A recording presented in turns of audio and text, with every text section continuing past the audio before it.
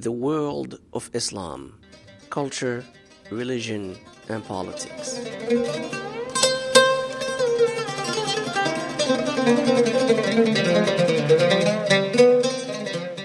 Welcome to the World of Islam podcast. My name is Amin Tais. We continue today discussing Sufism.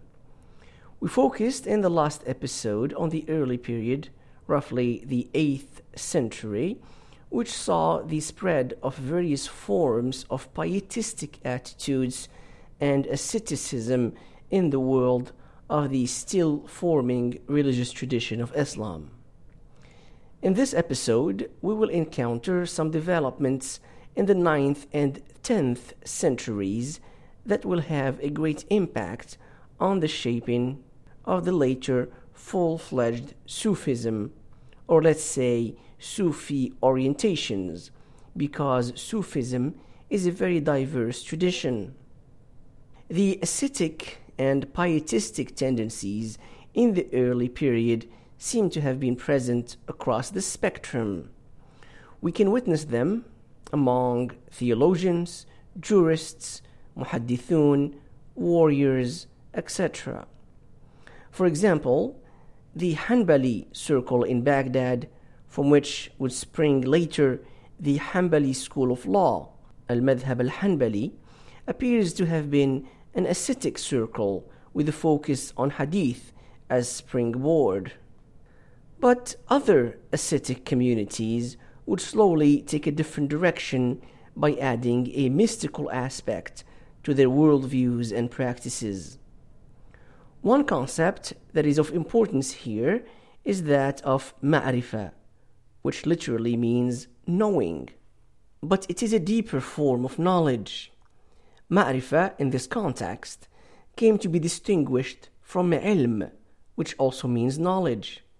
The alim, the one who has ilm, is knowledgeable about the inherited religious texts.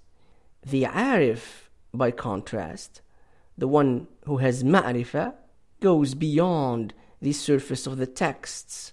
He has an intuitive form of knowledge that is much deeper than that of the alim, who is not initiated to the deep spiritual world of the arifun. In other words, ma'rifa draws the person much closer to God than ordinary knowledge of religious texts. So close, in fact, that one can reach a state of complete annihilation in God, in Arabic, al-fana. This notion of al-fana was first formulated in the Islamic context, as far as the sources can allow us to see, by a famous mystic by the name of Bayazid Bistami, who died in 875, from the northern Persian town of Bistami.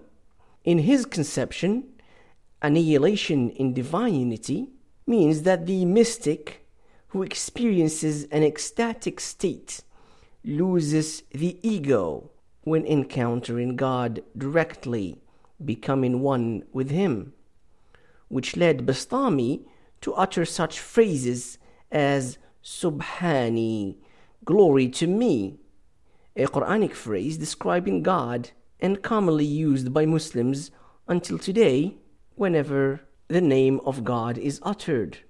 Allah Subhanah, God, glory be to Him. But not all those on the mystical path were willing to utter such words in public, particularly in settings that created serious frictions with the fuqaha, the jurists, and the mutakallimun, the theologians.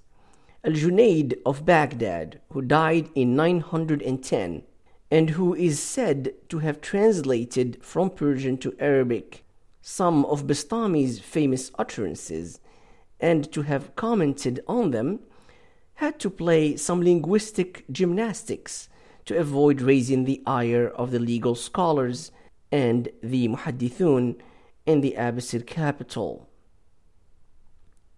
al-Junayd developed the notion of baqa, subsistence, as a superior state to fana, or annihilation, so that after the mystic reaches the intoxicated, uncontrollable encounter with God, he goes back to the sober state of baqa as his now more spiritually nourished normal self. Al-Junayd and others like him strove not to divulge to the non-initiated any conceptions or ideas that the latter would not understand. They're described as the sober mystics, in contrast to those like Bistami, who are presented in many sources as intoxicated mystics or ecstatic mystics. The most famous among these ecstatic mystics is al-Hallaj, who died in 922, also born in Persia, but in the province of Fars. Al-Hallaj was a great preacher who, after having had strong training in traditional religious sciences and having been initiated to mystical practices, was willing to preach publicly about his mystical experiences, and he called upon people to find God in their hearts. A famous report describes him as standing at the important mosque of al-Mansur in Baghdad and controversially claiming, "Ana al-Haq, I am the truth," truth being one of the names of God in the Islamic tradition. Al-Hallaj also emphasized the interior goals of the common rituals like prayer and pilgrimage at the expense, in the eyes of his opponents, of the outer performance of prescribed rituals. Al-Hallaj would ultimately be tried and executed in Baghdad by the authorities, citing his heretic beliefs. But it is misleading to see the fate of al-Hallaj as simply the result of a religious battle. Rather, it is important to note that al-Hallaj was a threat at many levels. He established a large popular following around his ideas and teachings, thus threatening the religious authority of the ulama, the religious scholars, but he also constantly and publicly called for social justice.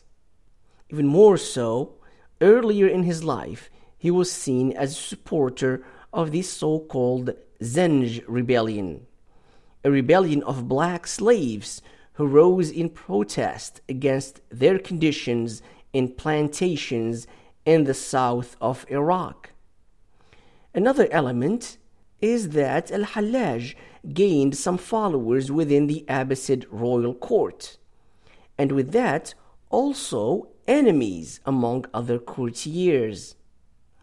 Finally, at the larger political level, this is a period that saw the rise of various external threats to the Abbasid rule, particularly from Shiite movements.